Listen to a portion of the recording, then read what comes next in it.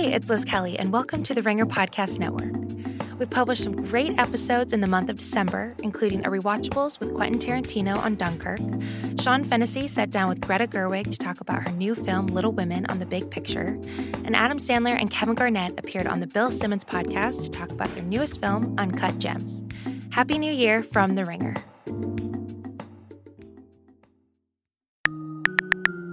Basketball is very good. The Nuggets should trade no one. Kawhi should rest even more games. The Knicks should build around Marcus Morris.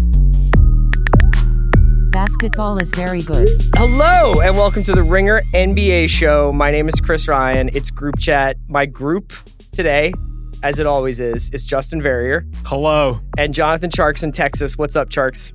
What's up, guys? I wanted to talk about the winter of discontent. We get out of this holiday season. The Phil Spector music is put back in the ornament chest. Nobody is happy.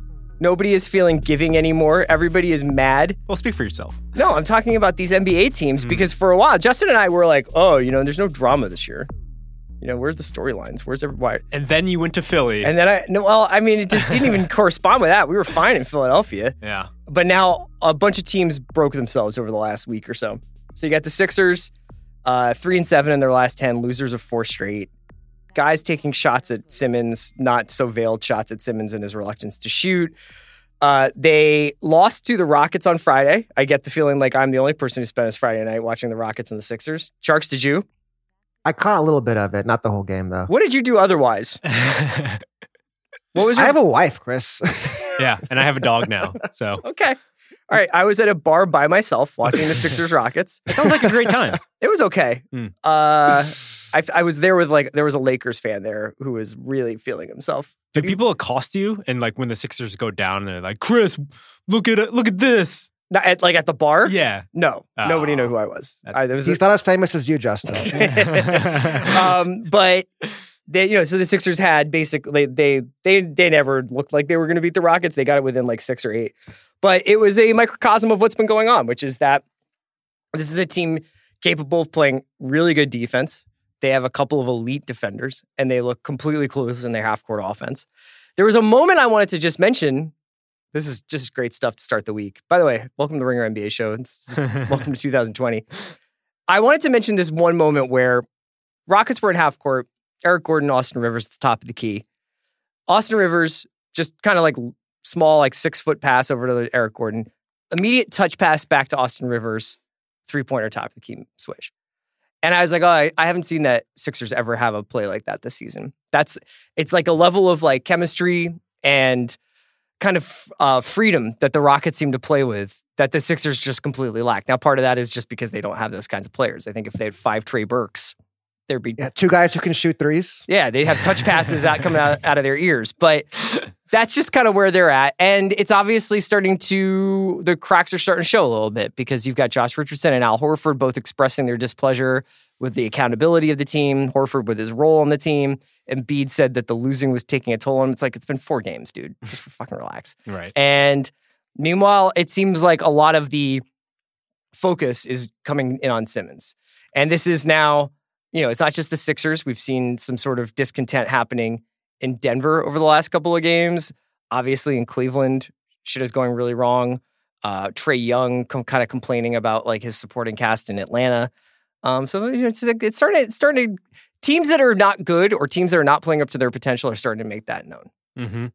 Yeah, I think the biggest issue is, as you mentioned, the sky isn't really falling here. It's just a losing streak.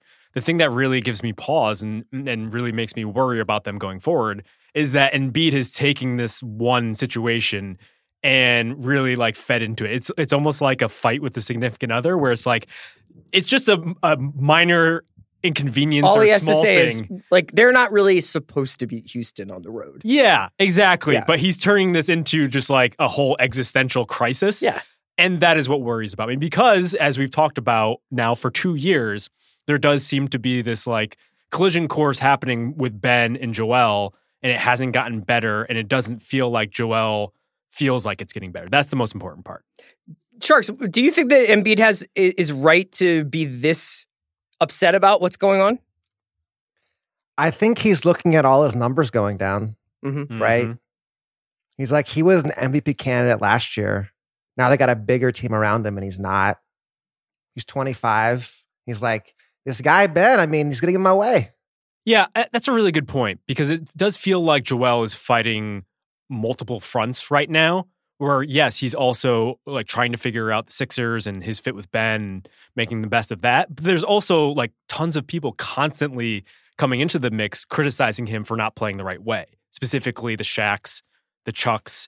And so it feels like he needs to validate himself as a big man, and he also needs to validate himself on the team level. Yeah, and I think that big men I think big men can be complainers, because there's a lot that they have to do that kind of gets overlooked. And there is a lot that has to happen for them to get the right kinds of offensive possessions. And Embiid's willingness to play back to basket on the block, I'm kind of indifferent about. I mean, he seems more than comfortable standing out there at the top of the key. And I guess the reason why he does that is because the lane is clogged by Horford and Simmons and everything. But, this stuff is all happening as the NBA trade deadline is starting to heat up and the trade talks are starting to heat up. And the same thing goes for the Clippers, who are 6-4 in their last 10, but and still have the third best point differential in the West. And I still think are easily, when the chips come down, are going to be the best playoff team, which is really all that matters. But they lost a brunch match to the Grizz on Saturday, and they needed to score 135 points to beat the Knicks on Sunday. And there's a lot of stop-start with them, with George one night and Kawhi the other night. And it's they rarely have their best five ready and rocking. And, as that stuff goes on, and, Montrezl Harrell after the Grizzlies game kind of did a little bit of, the locker room isn't on the same page. You just never know how real this stuff is and whether or not it's going to play into teams looking to make deals at the deadline. I am of the belief that games on a weekend in a metropolitan city before 2 p.m., let's say, should not count. It's just, it doesn't, those results don't matter because someone somewhere on that roster has gone out the night before. Mm-hmm. And that's what that game against the Grizzlies suggested to me. Now, they also had a really poor showing in the first half against the Knicks. It strikes me as the sort of situation where the Clippers probably, they know everything that they need to know about themselves at this point. Maybe they might want to augment a few things on the fringes, maybe look at a couple things at the trade deadline. But this team works. We saw it on Christmas Day where against the best team in the West, all they needed to do was kind of turn on in the fourth, and they did that. Yeah, and it's Tjarks. The thing about the Clippers that kind of blows my mind is that how often they win when they don't think that they're playing at their best. Yeah, I think they've had their full roster for one game for that Christmas Day. I think I saw it somewhere. That was the only game all season where they've had their whole 8-man rotation. Yeah, that's the biggest part of it. They've been throwing in Rodney McGruder. They don't really practice. Doc has kind of complained about this recently, even though he's one of the biggest culprits in that. But it just feels like they're mixing and matching at this point, and they really haven't had their full boat. I do think it would be interesting if they did try to really push for it at the deadline, though. Right. So what are their pieces? What are the Clippers' pieces? Shamet? I mean, if they wanted to make a smaller trade, they could get rid of Harkless and a draft pick because they do have their... That'd be enough to get something. Yeah. Harkless and a pick. Or if they just want to jump the line on Andre Iguodala to prevent him going to a Dallas, or if he goes in a buyout with the Lakers. It makes a lot of sense. Marcus Morris is another guy that's been floated for them. Yeah. All of a sudden, Marcus Morris is Marcus Morris is that clutch? Yes. Yeah. Well, no, he left Clutch because of what happened after the with Spurs thing. Yes. Yeah, right. Which has really gone well for him. He ended up getting money and going to New York, and now it seems like every team needs him. Yes. Yeah, the Sixers are apparently in the Marcus Morris sweepstakes. So yeah, this is a Philadelphia homecoming for him. So you got the Clippers and the Sixers, both very good teams. Maybe not playing up to their potential, but I think both teams are constructed with an eye towards the playoffs, right? And both teams have an idea about what they want to be in the spring rather than what they need to be in January. Well, yeah, that's a really good point, specifically to go back to the Sixers here. The obvious kind of contrast for them is the Bucks, just because the Bucks are almost built to dominate in the regular season. But as we saw in the playoffs, they came against Kawhi and the Raptors and didn't end up having that next level in order to beat that sort of team. The Bucks are still that team now. It seems like everything they do is almost I don't know. It's a very clear directive of how they play, where it's just driving kick. Giannis plays more like a modern big rather than Joel, who plays more like a traditional big. Do we feel like the Sixers' issues are specifically regular season issues, or do we think that the sheer amount of talent they have, they'll be able to figure that out in the playoffs when a lot of those guys are playing more? I think they're a perimeter playmaker away from being a serious Eastern Conference contender even. I think that they have a team that's like designed to beat Milwaukee. Mm-hmm. I don't know if they can do it in 7 games. I think they can do it, like at home on Christmas when it's like they're G'd up to do it. But I'm not sure that they have a team that can crack that code for 7-game series. Yeah, they never replaced Jimmy Butler. Yeah. It's the same issue. Like, they still don't have a point guard who can play pick and roll with Joel or Ben, really. Yeah, I mean, it's the best guy they have. Simmons can't run pick and roll. Like, Simmons is actually more effective as a screener right now. Right. That was one thing in that Rockets game he was doing a little more. They moved Embiid out of the way, had Simmons setting screens for people. Like, when he's doing that, he's obviously very effective. Yes, right. And so where they get that playmaker, because I feel like a bunch of teams are looking for that, or looking for that one extra guy in the backcourt, whether it's the Lakers, who don't probably want to rely on Rondo and Caruso in the playoffs. Although last night, I know. The Caruso show, baby. Caruso is like... Caruso. That's a thing. Caruso Showtime? Yeah, that's a thing. For you? Well, for me, and also it seems like Twitter. Yeah. Okay. Has it crossed over to mainstream Lakers fandom? Like, is Caruso like a cult hero? What do you think, Tjarks? God. He's on TV enough, I guess. I think, but if we're talking perimeter playmakers, all roads go through Bogdanović. That's the guy who could swing this whole thing. All right, well, we could talk a little bit about these trade targets. I want to talk about the Cavs, too. I mean, needless to say, the Cavs are the river's on fire. Sure. And, Kevin Love has expressed his disappointment in his situation there. He had a blow up with Colin Sexton on the floor.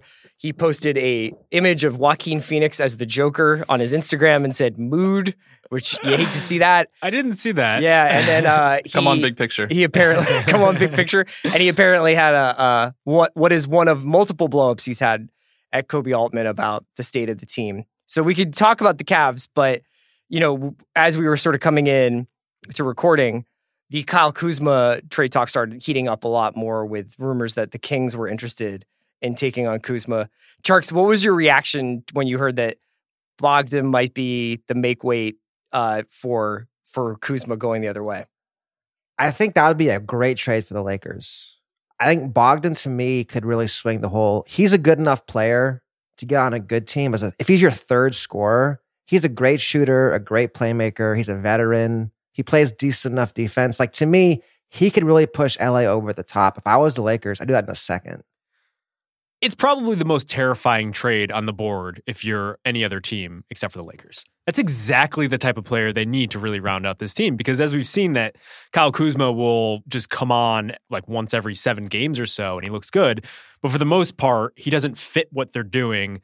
And in the playoffs, if they want to go more AD and LeBron at the 5 and the 4, that basically means that Kuzma is your 3, and it just doesn't feel like he's that perfect fit there. Having Bogdanović is kind of like your heat check guy next to LeBron. That's incredible. You don't think that they need a point guard more than they need another shooter, another But Bogdan can run point, though. That's what makes him so good. Oh, he was running point a lot when Fox was out in Sacramento. Like, Bogdan, what makes him so special, he's one of the rare elite shooters. Oh, during that run when they didn't have Bagley and Fox and the whole time. Yeah, they won 7 or 8 games. Yeah. It's really disappointing because that means the Caruso would just get pushed aside. Does Caruso step ahead of Rondo? There's the real headline there. Is Caruso higher up in the pecking order than Rondo at this point, though? In my personal right. one, yeah. Right. But not Rondo. No, that's what matters, though. Yeah, exactly. Who are some other, let's talk about some of these other trade possibilities, because Haley obviously wrote about Kevin Love destinations last week, but even some of her destinations as of a week ago, like the Portland reunion, for instance. Portland, I know, are notorious for their second half of the season runs, but they kind of need to get their shit together pretty soon. Yeah, they're kind of at the point where I wonder if it makes sense to really push all in this season. Yeah. Like, why would you just kind of pack it in and just worry about the future at this point, especially because Love, as we've talked about, is just an uneasy fit for a lot of teams. And the issue with him, with trading for him, is just like his contract. Yeah. Like, even if you find a way to like pair him with the perfect front court partner, how do you deal with all the cap implications? And his health issues. And his attitude. Yeah. And his lack of defense. Like, who's paying this guy $100 million in his mid-30s? That's tough. What about Horford for Love? Wow. It's gotten that bad, Chris? No, it's just an idea. Yeah. I'm not even sure that just came into my mind and I said it. That's great podcasting. But I think that the Sixers could make up for some of his defensive liabilities. He stretches the floor more than Horford. He's a better 3-point shooter than Horford. I mean, it'd be like quadrupling down. That's been Philly the last 3 years. It'd be fun to watch. I guess if you're Cleveland. And then you reroute. Can you just reroute Horford after that? Or you do a 3-way trade or something like that. Yeah, he would have to go somewhere where a team needed some. I mean, maybe like a Dallas. Uh-huh. I like it. They looked at him over the summer. Yeah, he's just it's a hard fit for a lot of centers these days. I mean, Andre Drummond is a guy who's come up in trade talks. Yeah, right. But be the same problem with Horford, and he's way older. You were talking about Portland as a team that might want to look at tearing it down this season, maybe? When you say like pack it in, do you mean tear it down, or do you just mean like just don't push for it? Like, so, really? Just kind of go forward with what you have. Who just doesn't push for it? You either tank or you don't, right? Yeah. Well, just don't trade for Kevin Love. That's what he's saying. Oh, yeah. I see what you're saying. You could either really make a go for it and like try to do as best as you can this season, or you could look at the bigger picture and realize maybe this just isn't your year. I think that would make sense with Portland, considering just how poorly they've done. On the other hand, though, I mean, the West is there for the taking. Have you seen like a team like the Pelicans goes on a whatever it is 6-2 run, and all of a sudden it looks like, hey, maybe Zion comes back and they make the playoffs. Yeah, right. So I don't know. Play the Lakers in the first round. It's hard to go all in to do that.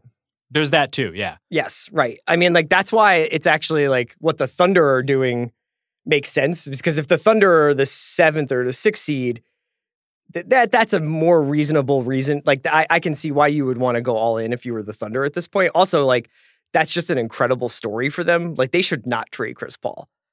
Chris, can you imagine if it was Rockets Thunder in the first round? Oh my God. I actually think that's a series. It'd be so much fun. Oh my gosh. There's a stat floating around. I don't know the specifics, but I believe the Thunder are about as good as they were last year around this time. Really? Yeah. So they are since trading George, Westbrook, and Jeremy Grant. Yeah, and they're like among the best teams since December 3rd, I think it is. So, they're 9-1 in their past 10. Right, and the trio of Schroeder, Paul, and SGA is like a top 5 NBA trio right now. Chris, take your victory lap. This is my victory lap. I don't make a lot of calls anymore. You know what I mean? Like, I like to just try to keep the ball moving. I'm the Alex Caruso of this pod. But when I call something and I'm right, I'm going to take a lap. And the SGA, Chris Paul, Schroeder, three-headed monster backcourt is my shit. Mm-hmm. It's so fun. They're good. And Basley's good. Yeah, man. They've been a fun story to watch. I just wonder going into the deadline, though, if you're looking at the bigger picture, aren't you still looking to be a seller? Let me tell you something. This one goes, Sam, Presti. Don't do it. Okay. Don't sell high. Like, let the people in Oklahoma enjoy this. This is cool. Don't trade Gallo. Don't trade Terrence don't trade Adams. Like, let this team play it out. Didn't you see a thing of how there could be a buyer at the deadline? They have so many draft picks. I know, that's the thing. Yeah, but what does that really give you? Is it just like for pride's sake that you bested? What's the point of having a franchise there? It's a great point. I don't know. Why can't Oklahoma City be like what Portland's been the last 10 years, where it's like this frisky team that's in the middle of the pack? Some years are better than others. And, you know, who knows? One year they might get like a nice seeding break. You know, the West is the West. I understand it's hard to see anybody eclipsing the two LA teams, to say nothing of Houston. Yeah, and they don't really have to worry about, in the immediate, all of their draft picks that they're getting from the Clippers are probably just going to be at the bottom of the first round anyway. Sure, you can bundle those, yeah. So they have literally like 10 draft picks with the Rockets and the Clippers. They have too many they can even use. Right, but they're all going to end up at the bottom of the first round, so you do wonder if they are going the hard reset, how much ground can they really make over the next 2 to 3 years? Why wouldn't it make sense just to go for it right now? Because like if they're going to be this good, or if they can't fail enough in order to get into the top of the first round, it does feel like they'll be caught in the middle regardless. Yeah.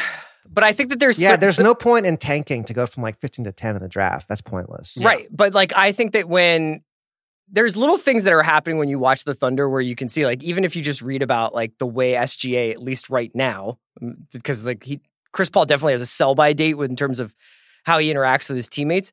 But right now, like SGA is super into Chris Paul.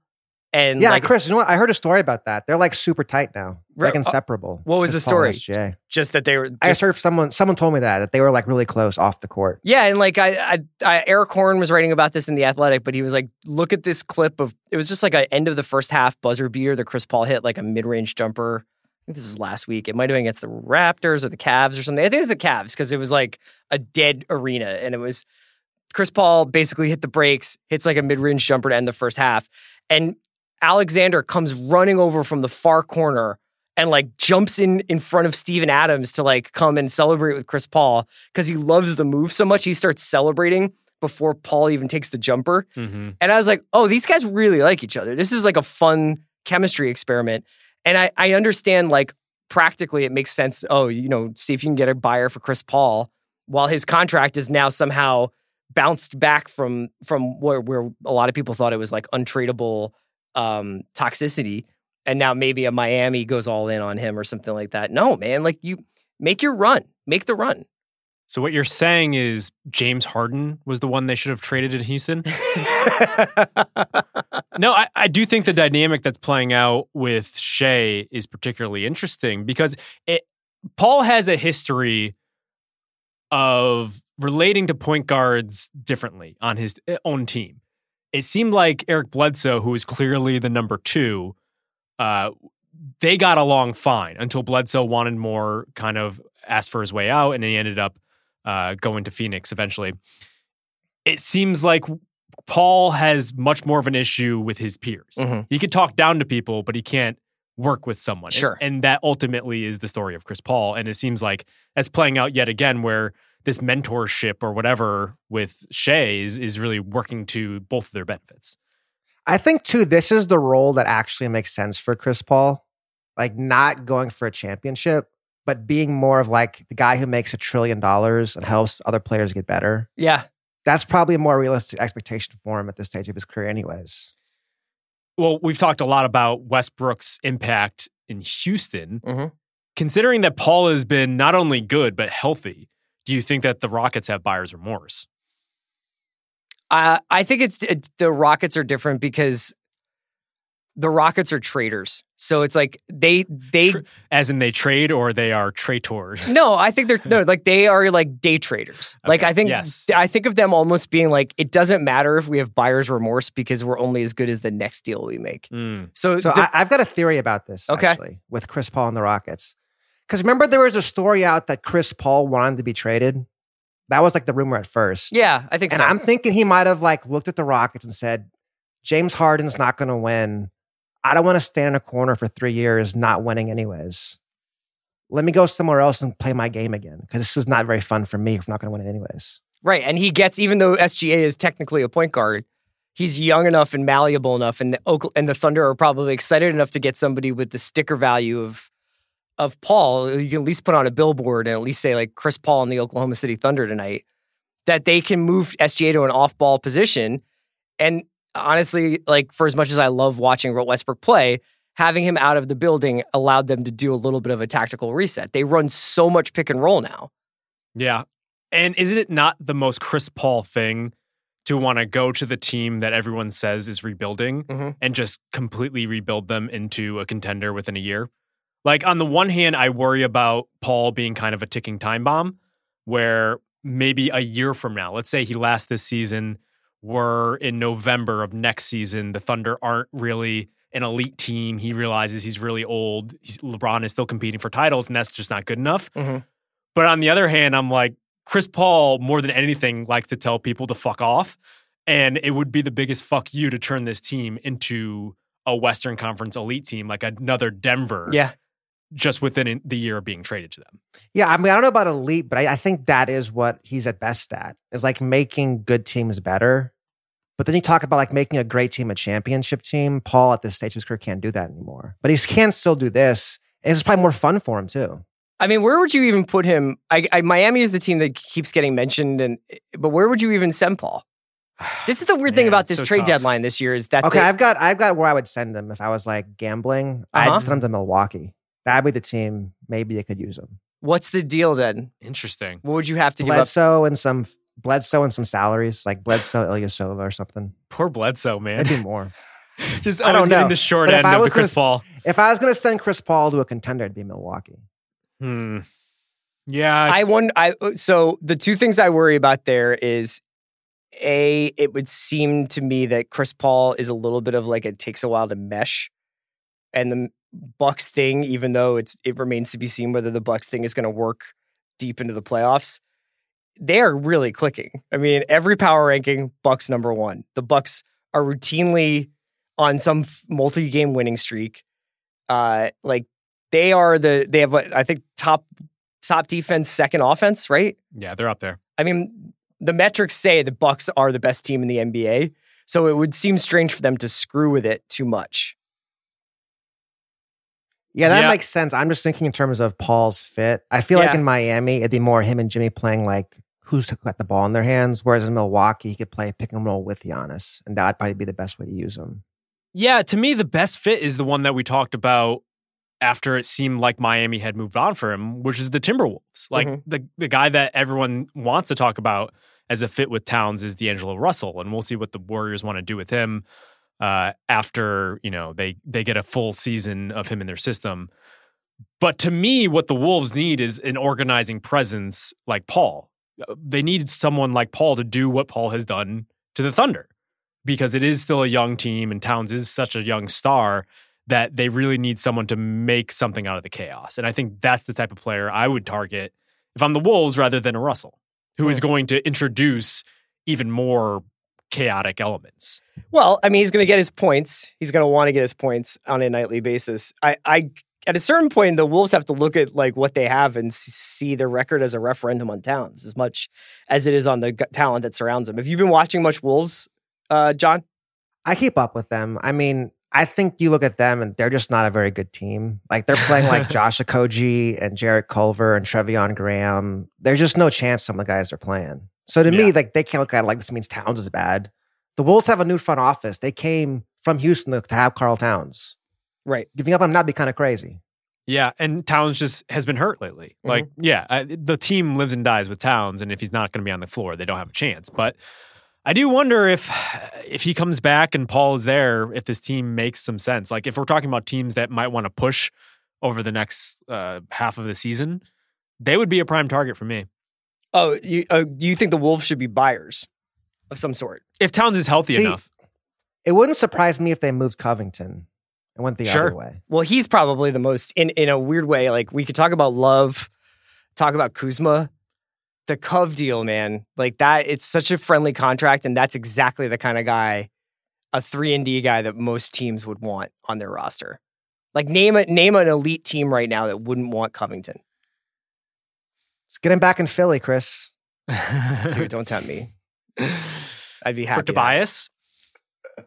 That's a really they need more shot creators. That would be tough to get rid of one of the only guys. No, I know. It's true. It's true. Bring Dario back first. Dario's not even playing anymore. Have you seen that, by the way? He's like not even in rotation in Phoenix. Is he? Tough times. They're starting Baines and Ayton together. How's that working out for them? Let's talk a little bit about some of these other Western Conference teams, because I wanted to ask about Denver. There's been, in the last couple of days, obviously, we've seen MPJ come back, arrive, really, not come back. I mean, he's basically been in cotton balls on the bench. And he comes out in the past 5 games, 13.8 points a game on 72% field goal percentage and almost 44% from 3-point in 18 minutes a game. Lit up Indy, had a great game against Sac. And then in those corresponding games, I feel like there's also been a cratering of the Denver defense. Tjarks, are those two things correlated? I don't know. I feel like with Denver, he's only playing like 15 minutes off the bench. So I can't like blame him for the defense falling down. I think Denver's in a pretty good spot right now. And I think with Porter coming up, this to me is a team that's going to make a trade. They have to almost.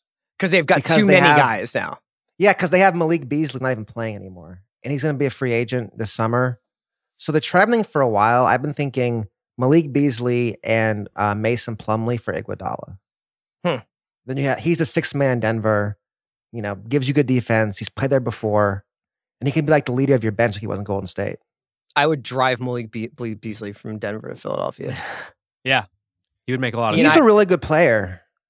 He should get minutes somewhere. He's too good to be on the bench. The problem with the Sixers, they only have overpaid veterans. No, I mean, like the guys that they would trade are I mean, first of all, I don't know, like for Denver, they're just looking probably to get like roster spots open. Like John says, like, I don't even know what we would send in the other direction. Mm-hmm. Yeah, I mean, MPJ has been like a really fun story over the past couple of weeks. It's nice because we all expected this and we've been waiting for it for so long. And for him to finally get the opportunity, it does add kind of a curveball into the whole Western Conference picture this late in the season, which you don't usually get. I guess my question is... How's he been playing with Jokic? I don't think they've played a lot together, right, Tjarks? Yeah, because he's always come off the bench. Yeah. But, I mean, he's clearly... He did start one game, though, and played really well against, the Kings. Yeah, he's a scoring machine, and I think it makes them far more interesting. I just don't know for this season if it changes their picture all that much. Especially, I mean, yeah, I think Tjarks has a good idea that perhaps this would make them more aggressive at the deadline, and maybe they get a guy like Iguodala, someone else in there, and try to really make a go for it. Unfortunately, it feels like what they need is someone with a bit higher of a ceiling or a bit farther along in his development, because I would still put them behind the Clippers and the Lakers. Would you put them behind the Jazz? Would you put them behind the Rockets, and would you put them behind the Jazz? They're probably all in that same tier. But if you're really going to like make a go for it, you need to make sure that like on paper, you're better than the Lakers and the Clippers, or just capable of beating them in the series. I just don't know if they're ever at that point. What they need is MPJ to be 2 years like farther down the road. Right. Well, I mean, I think that's where Iguodala comes in, because then he gives you someone who can guard LeBron, guard Kawhi, right? Because right now they're going to have Millsap do it probably, or Barton. So they're going to need that big wing to guard a guy like that. As Justin was saying, I think that Michael Porter is a rookie, obviously. Today's episode of the Ringer NBA show is brought to you by Ladder. Do you have enough life insurance? It's this thing we all know we need, but keep putting off because it sounds like a pain to deal with. Ladder has made getting life insurance easy. All you need to do is answer a few quick questions online to get a personalized quote. If you qualify, they'll cover you with the click of a button. No salespeople, no paperwork, no waiting period, just the feeling of doing something right for your family. One of their customers even got a policy in the security line at the airport. Ladder has great prices and rave reviews. $1 million policies start at just $27 a month. Ladder will help you figure out exactly what coverage you need and even let you adjust it over time so you never end up paying more than you should. Take care of your home team.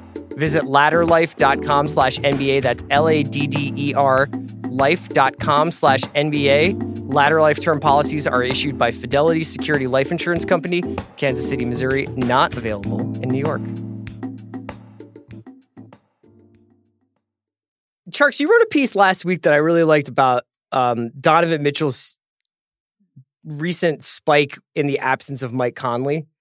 And it was like fascinating for a bunch of reasons, but most of all, I was wondering if you could talk about what they will have to do when Conley comes back, because clearly that was a pretty big get for them to land a free agent in a time when, to land Conley and not a free agent. They just traded for him, right?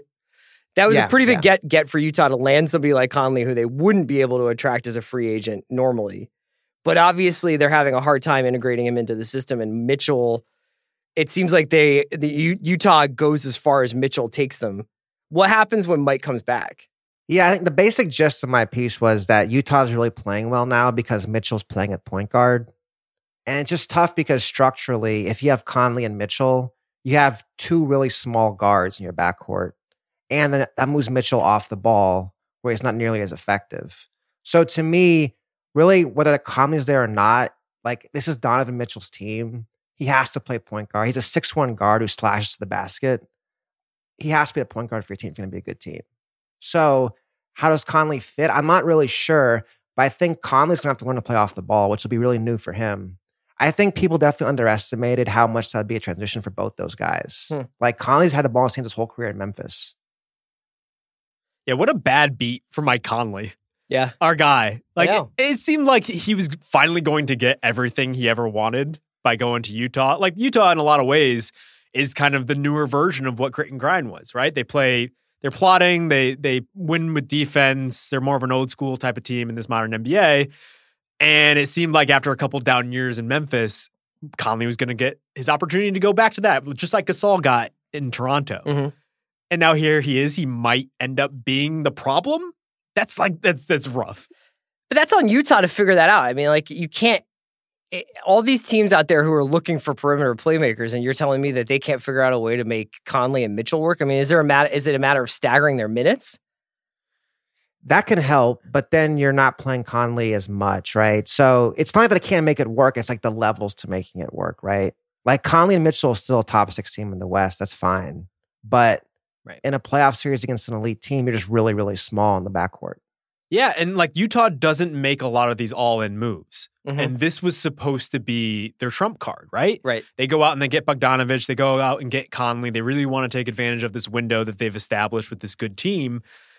And it doesn't really necessarily feel like how they're being deployed so much as it is Conley just like the style of point guard that he's played before just doesn't really fit. Like there was talk both from Conley and Gobert about like how he was delivering his passes to Gobert were different than how he used to with Gasol because Gasol is going to pop more. Sure.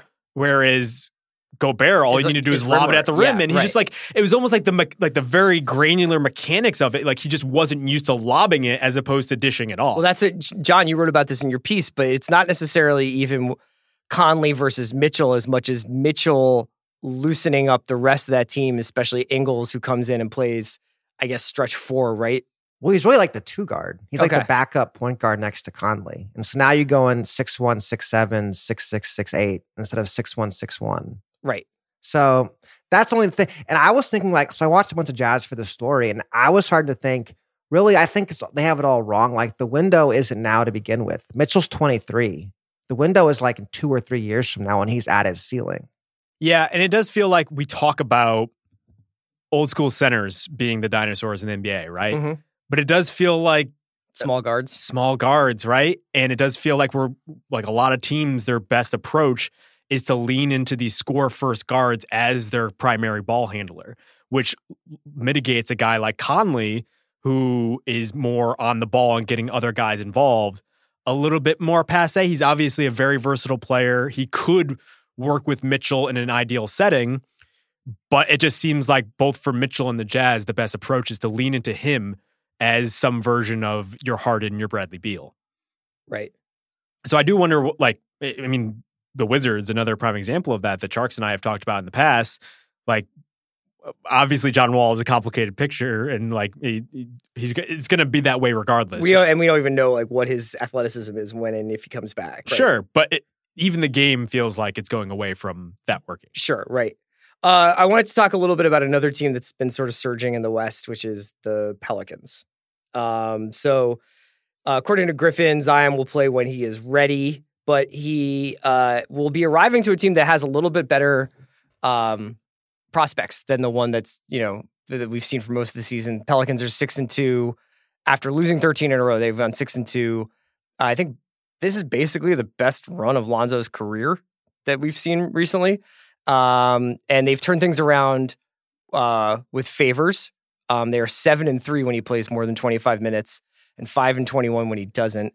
And they had the worst 5s in the league. That was, they were playing like Jackson Hayes and Jahlil Okafor without him. Yeah, Jahlil, man, it's over for him, unfortunately. So tell me a little bit about this New Orleans Renaissance, Justin. They're back, baby. Uh-huh. Or it seems like, I don't know. They're here more. Yeah, yes. They're yes. here. They've arrived to mediocre. I don't really know what to make of the Pelicans at this point, because just before this kind of hot streak, where I believe they went on a 6-2 run, they'd lost 13 games in a row, which is the worst that it was like ever been. Is Gentry going to make it? Right. Yeah. And like I've seen some pretty bad Pelicans basketball in my life, which is like a weird thing that I'm able to say now. But this was the worst. It just, things weren't working. And on top of that, they were all young. It just feel like they figured things out. I do wonder, even though if the West is wide open, if even they have enough at this point to get to the 8th seed. Yeah. Probably not to get past like San Antonio's experience, right? So I did a story on them for Tuesday, and so I kind of got to look at it a little bit. And I think they did kind of figure something out. Because what's been going on is the big change has been with Favors at the 5, and then you have Ingram is shooting threes now, Lonzo is shooting threes now, and you still have Drew and JJ Redick and Josh Hart and Etuan Moore. So you have all these perimeter guys. They can all defend but Redick. They have multiple creators. The problem, like Chris was saying, was that they had Favors at center. No, but Favors out, they had a 19-year-old center, Jackson Hayes, who kept being in foul trouble.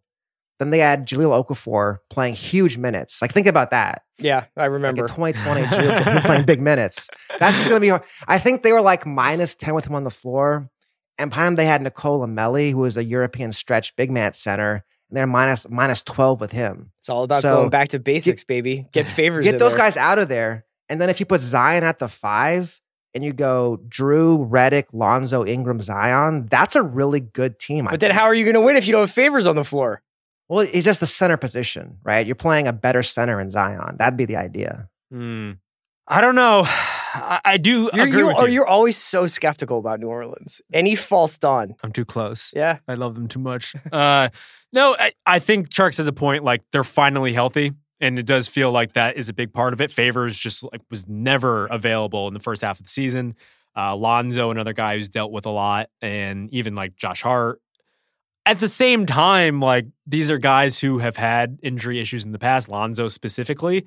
And so I don't know how much you can count on Lonzo to be there. Yeah. Quite frankly. And I, like Chris, do wonder, like, how much, like, what is the ideal amount for Favors to play? Is he only a 25-game-a-minute player? And then, like, do you play him with Zion sometimes? Or we also just don't know what Zion's going to be or if he's going to be able to stay on the floor. That's the like, Zion question. is easily one of my fucking favorite athletes of the last 18 months, but like, he basically like comes and goes like the wind. I mean, like, he was an exploded shoe away from not playing for Duke much at all, and hasn't played for New Orleans in a regular season yet this season. So it's like, I need to see that Zion can stay on the floor for the rest of the season, essentially, before you start getting into how much of the 5 is he taking from Derek Favors.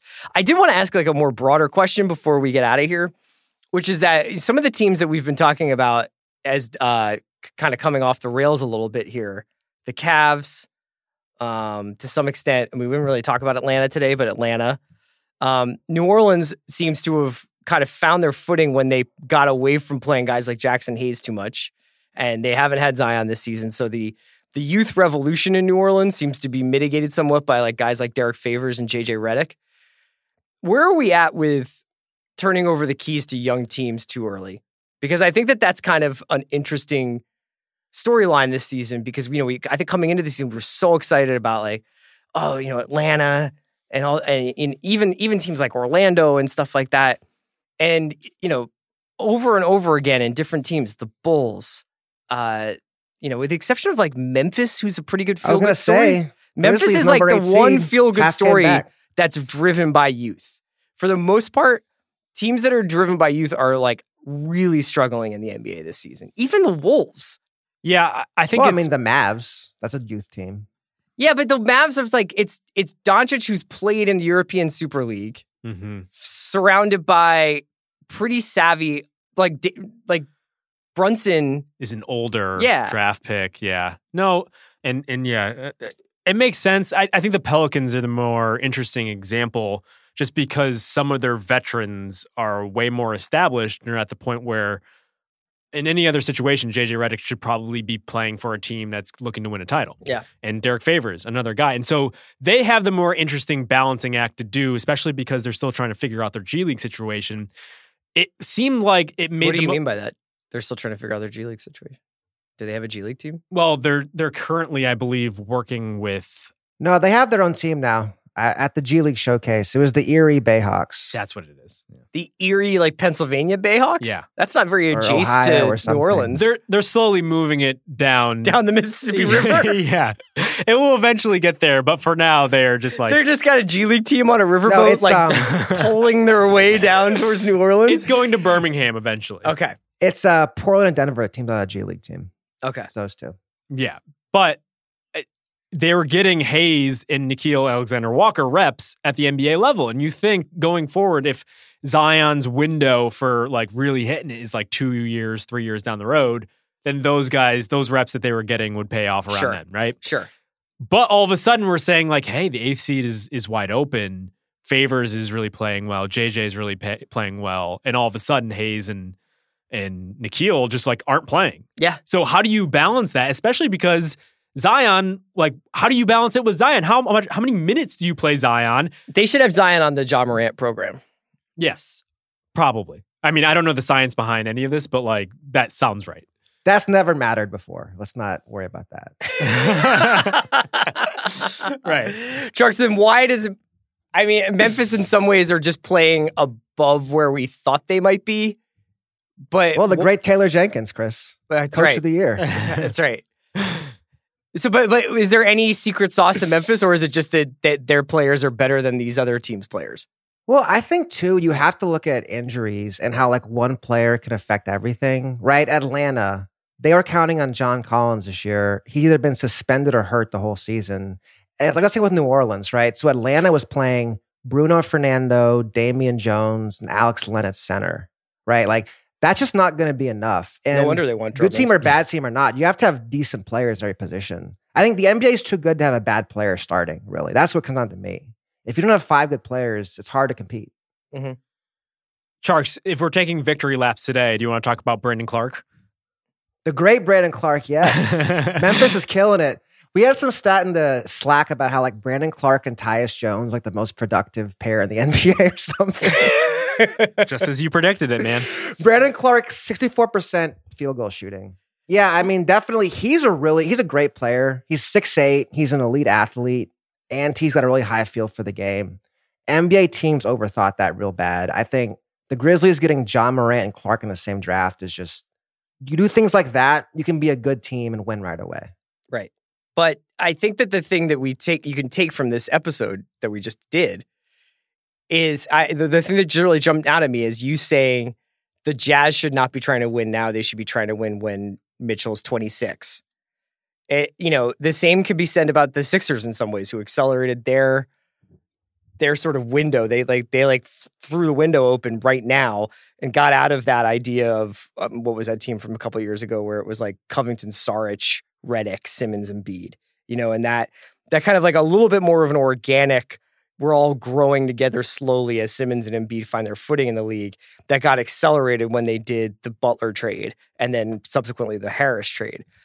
I wonder whether or not for teams like Memphis, whether their success in this small way will make them feel like they are closer than they actually are. Yeah, Chris, I would say it like this. Like if you're a rebuilding team, you have to decide who's your best player. Okay, or who are you building around? So like if you're Utah and it's Donovan Mitchell, like he's a point guard, you've got to bring in players to let him play point. So like for Memphis, it's John Morant and Jaren Jackson. So you can try to get better, but don't bring another point guard. That'd be kind of pointless, right? Don't bring That's another the stretch thing. for it, right? Well, and that's the thing is that these teams typically are not good usually, and they have a lot of like picks, falling in that top 15, 16 range. Look at the Bulls. This is exactly what happened to the Bulls, where they're like, we'll just draft a bunch of guys and we'll have one of our coaching geniuses figure it out.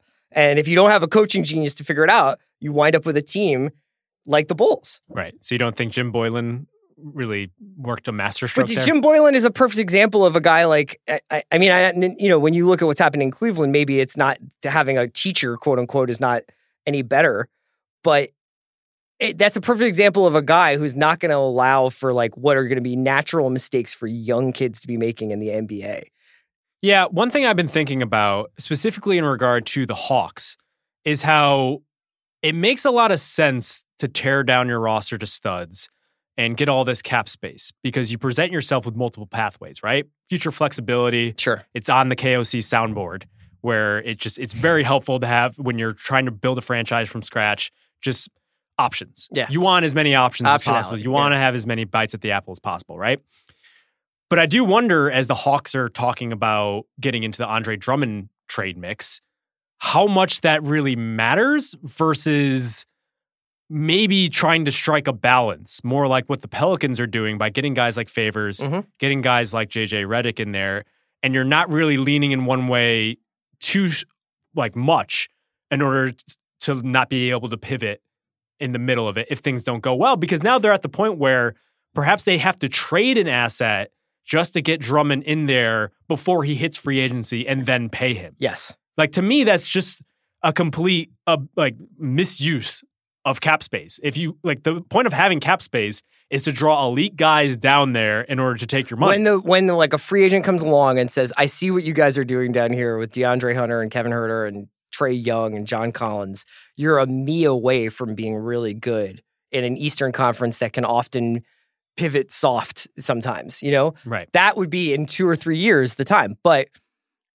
obviously the Atlanta ownership group and the Atlanta fan base and just people sitting there and just being like, I can't watch this shit every night.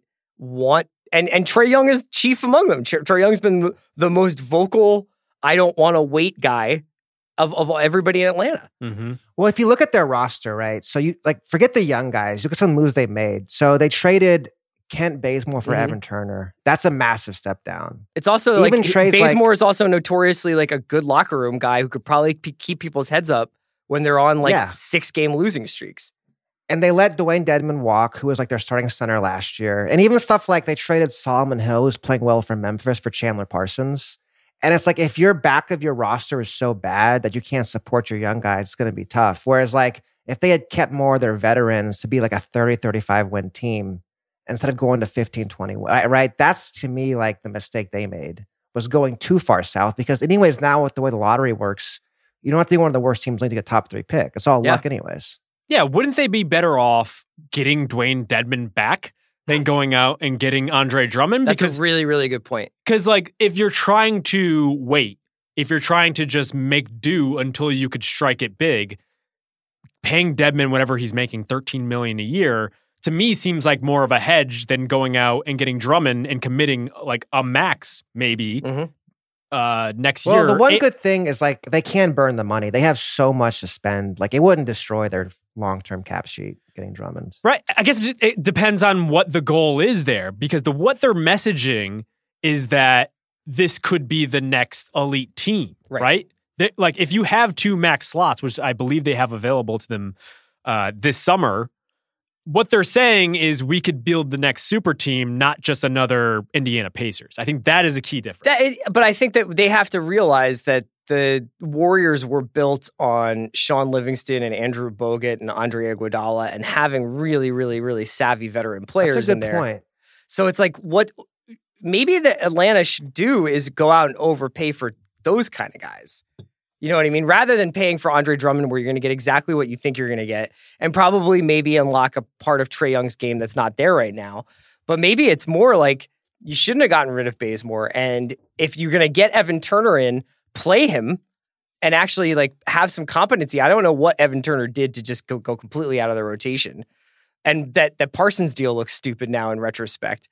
But yeah, like if you think that what you did is drafted a generation of talent in Hunter and Trae, and I guess Reddish, I guess. I don't know. I mean, like, yeah, you know, then you should surround those guys. If you think that's the young core, you got to surround those guys with the veterans who will show them how to play in the NBA on a night-to-night basis. Right. The longer this goes on, the more it feels like the process. Yes. Like, what is different about what they're doing right now than what Sam Hinkie was doing? If anything, this is the playbook, right down to the point of drafting a player who might not be all that good. Like Hunter, it feels like fits what they're doing, and I kind of get the idea of just like assembling a team in Well, full. I as almost opposed to, think they drafted Hunter too because they were like university. He's a Virginia guy who plays hard-nosed defense and has got some savvy and has won a trophy. Like, I almost feel like they thought they were getting Iguodala when they got Hunter, where it's like, no, you have to get a guy who's been in the league for like 12 years to get Iguodala. Yeah, I just, it was weird to just go for fit over talent, especially because what they're trying to do is kind of like reach for the stars. Yes. But I just don't see how like Cam Reddish isn't just like some version of like a Jahlil Okafor. You know? Yeah. I don't know.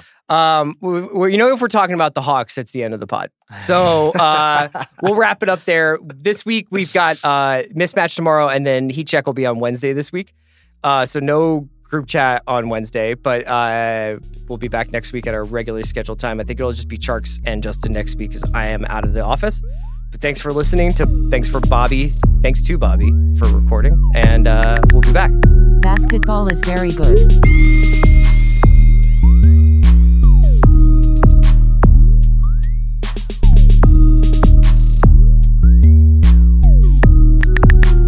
Basketball is very good.